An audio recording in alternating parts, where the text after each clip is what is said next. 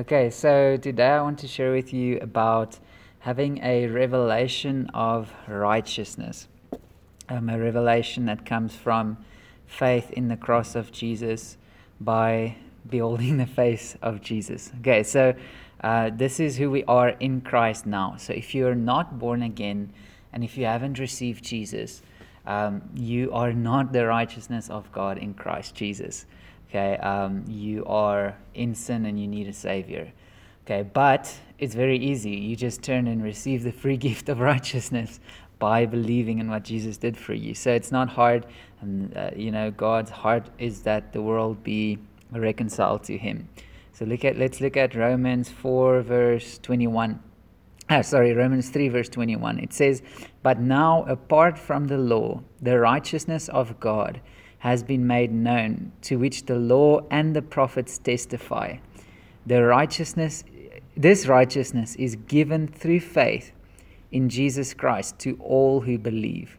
There is no difference between Jew and Gentile, for all have sinned and fall short of the glory of God, and all are justified freely by His grace through the redemption that came by Christ Jesus.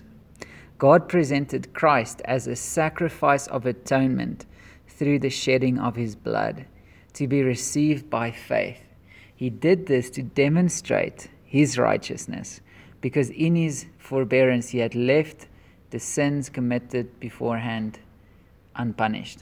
Okay, so He did it to demonstrate His righteousness at the present time, so as to be just and the one who justifies those who have faith in Jesus. Okay, so what it means to be justified is to be made righteous.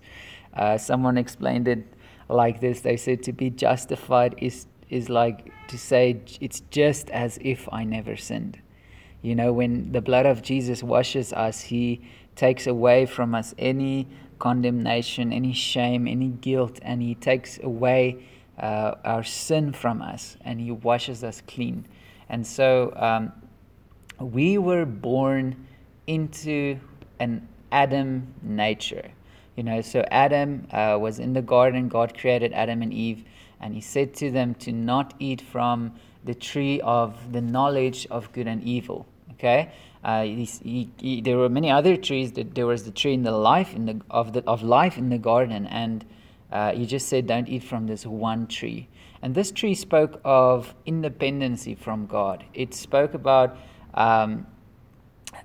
us choosing right and wrong apart from God. Okay, so it speaks about relying on ourselves, and also they were just simply disobedient to the word that God spoke. Okay, so God spoke a word, the enemy spoke a different word, and they chose to listen to that word. And the whole world was subjected to sin. Okay, so sin came into the world, and death came into the world through sin. So death is not God's original plan. God's original plan was that they eat from the tree of life. Okay, so death and any manifestation of death came in through sin. It's a good perspective to have, is that God wants us to have life. Jesus came to restore us to life, and that's His heart for us. So He's not making people sick in order to teach them. That is not God's heart. Jesus dealt with sickness on the cross. So we're not still trying to get God to heal people.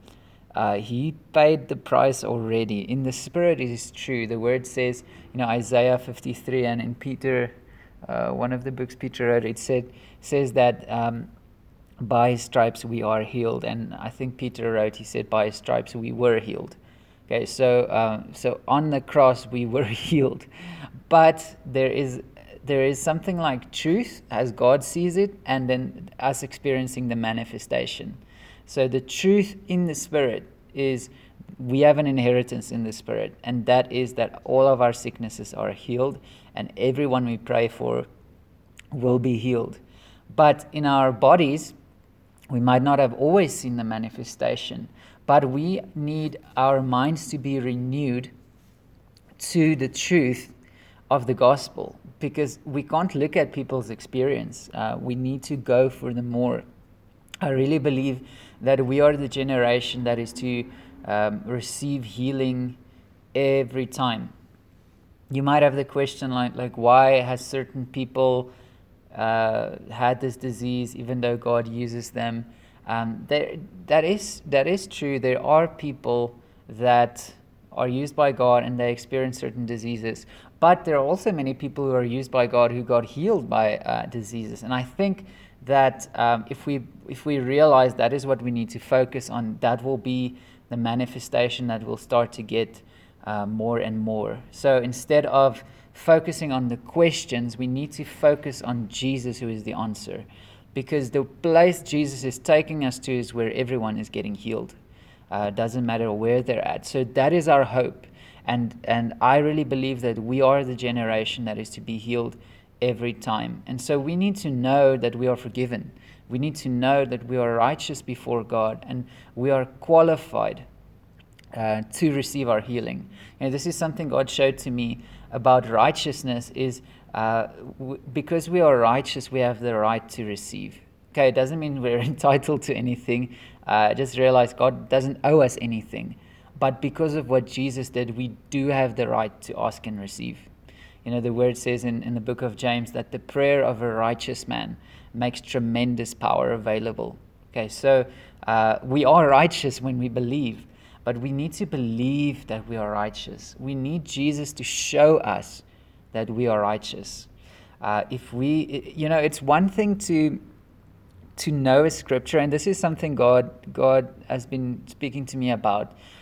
Sometimes we hear a certain phrase that a preacher says, and it's actually something that they base their whole life on. But you've heard it so many times that you're just like, yeah, I know that. And it's something that you can quote, but do you have the revelation? Do you see the life behind the scripture? Do you see the life, behind that truth that he's sharing? So there are those things that God really ministers to us through other people. And I spoke about it in the previous podcast I recorded, that even like John 3 verse 16, we might have heard it so many times, but do we see the value of what that scripture says?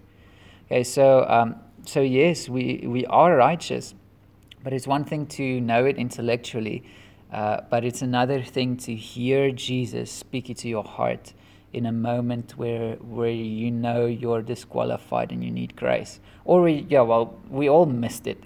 We all fell short. I think that's the revelation that we need to get, is we all need a savior.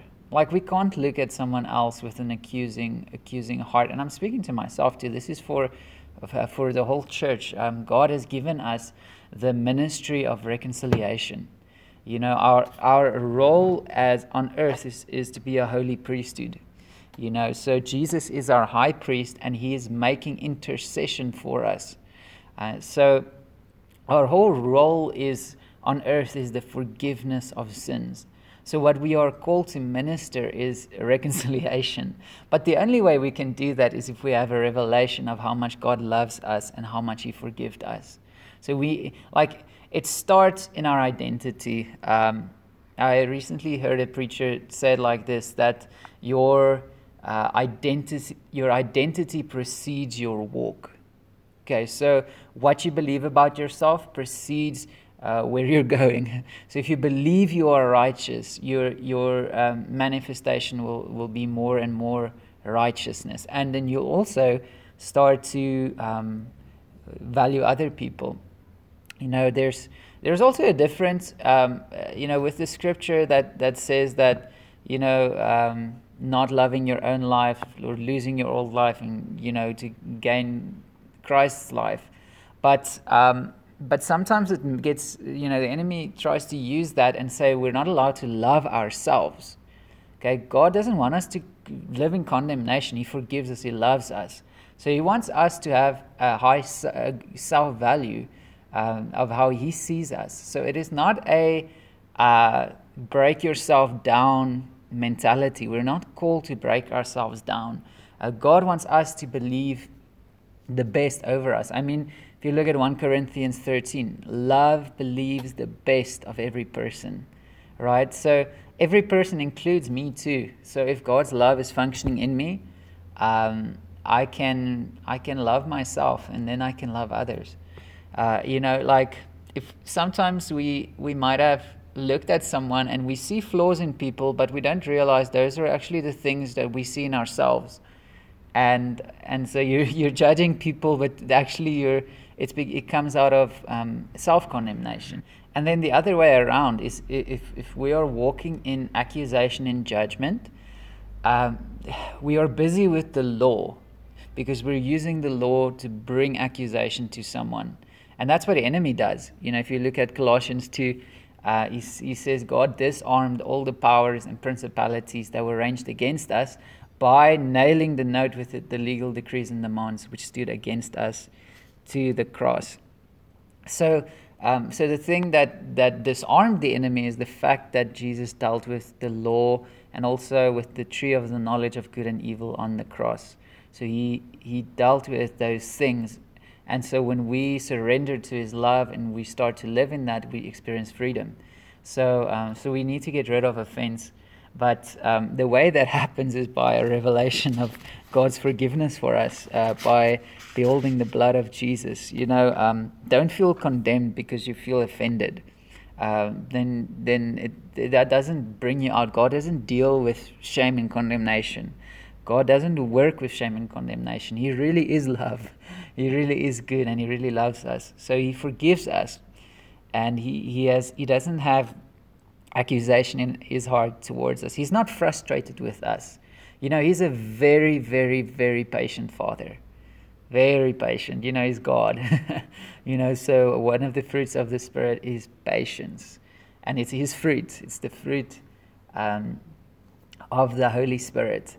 Okay, so just realize God is very patient with us. He's like a good daddy who has a child who's learning how to walk. And as she's learning or he's learning, they might fall down, but he's not criticizing the child for falling down. He's helping him up. The goal is not that the child keeps falling down. So the goal is not that we keep living in certain manifestations of sin and try to justify it. No, but if we made a mistake, we can stand up again so that we can walk. And so we keep looking forward. We keep the prize in front of us, the goal of knowing Jesus. And that is what will satisfy us. That is what will give us life. Okay, so just with the offense thing, this is something God just shared with me. I'm just looking for the scripture, but the thing is we are really called to love. We're really called to care about people and to love people. So it's in James 1 verse 21. It says, "Therefore, get rid of all moral filth and evil, and the evil that is so prevalent, and humbly accept the word planted in you, which can save you." Okay, so the Amplified says, "Receive the word which implanted into your heart contains the power to save your soul." Okay, so the thing, it says here in the context of, the verse before, it says, because human anger does not produce the righteousness that God desires. And so God just spoke to me this morning, the way that we can get free from offense is by actually receiving the word in our hearts, the words that Jesus speaks. And the words that he speaks to us are spirit and life, and it's the gospel, it's forgiveness, it's righteousness. So the way we will be able to forgive others is actually by believing. Okay, so we can live in righteousness, but we receive grace. We receive grace that sets us free. So I want to read James 3 verse 13. So he says, "Who is wise and understanding among you? Let them show it by their good life, by deeds done in the humility that comes from wisdom. But if you harbor bitter envy and selfish ambition in your hearts, do not boast about it or deny the truth. Such wisdom does not come down from heaven, but is earthly, unspiritual, and demonic. For where you have envy and selfish ambition, there you will find disorder and every evil practice. But the wisdom that comes from heaven is first of all pure, then peace-loving, considerate, submissive, full of mercy and good fruit, impartial and sincere, peacemakers who sow in peace reap a harvest of righteousness. Okay, so this is what the fruit of righteousness looks like. This is what what happens when we walk in wisdom. Okay, so just realize this, even if you've done these things, even if these things are in your life, you're still righteous, you're still forgiven. But it's good to know where we're going. But you're not going to do it in your own strength. It's good to know we need that, and then to turn away from it and look to Jesus and ask Him for it, but then live to get to know Him.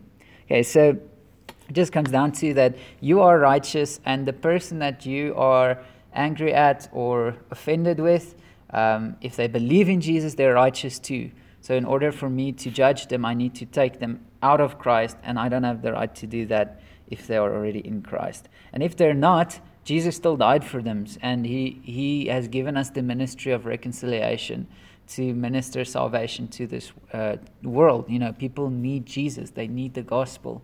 If someone is in a mess in their lives, they need somebody who can look with eyes of love, that can see their potential regardless of their circumstances. We've all been in a place where we really needed a Savior.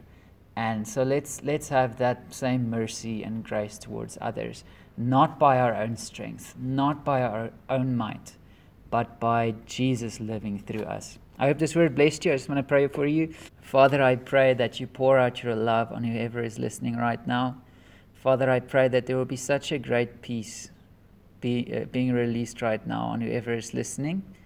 Father, I pray for your joy.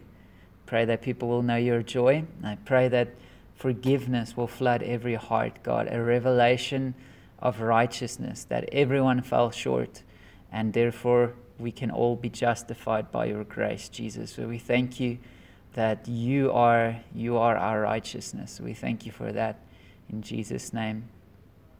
Amen. And then I want to give you the opportunity, if you haven't received Jesus in your life and you want to be righteous and have a relationship with Jesus, just open your heart and pray with me. Just invite Jesus into your life. Just say, Jesus, come into my life. Forgive all of my sins. Wash me clean with your blood and make me to be born again. Come fill me with your Holy Spirit and baptize me with your Holy Spirit. In Jesus' mighty name. Amen. Awesome. I hope this word blessed you, and I trust that you will have an amazing day. Thank you for listening.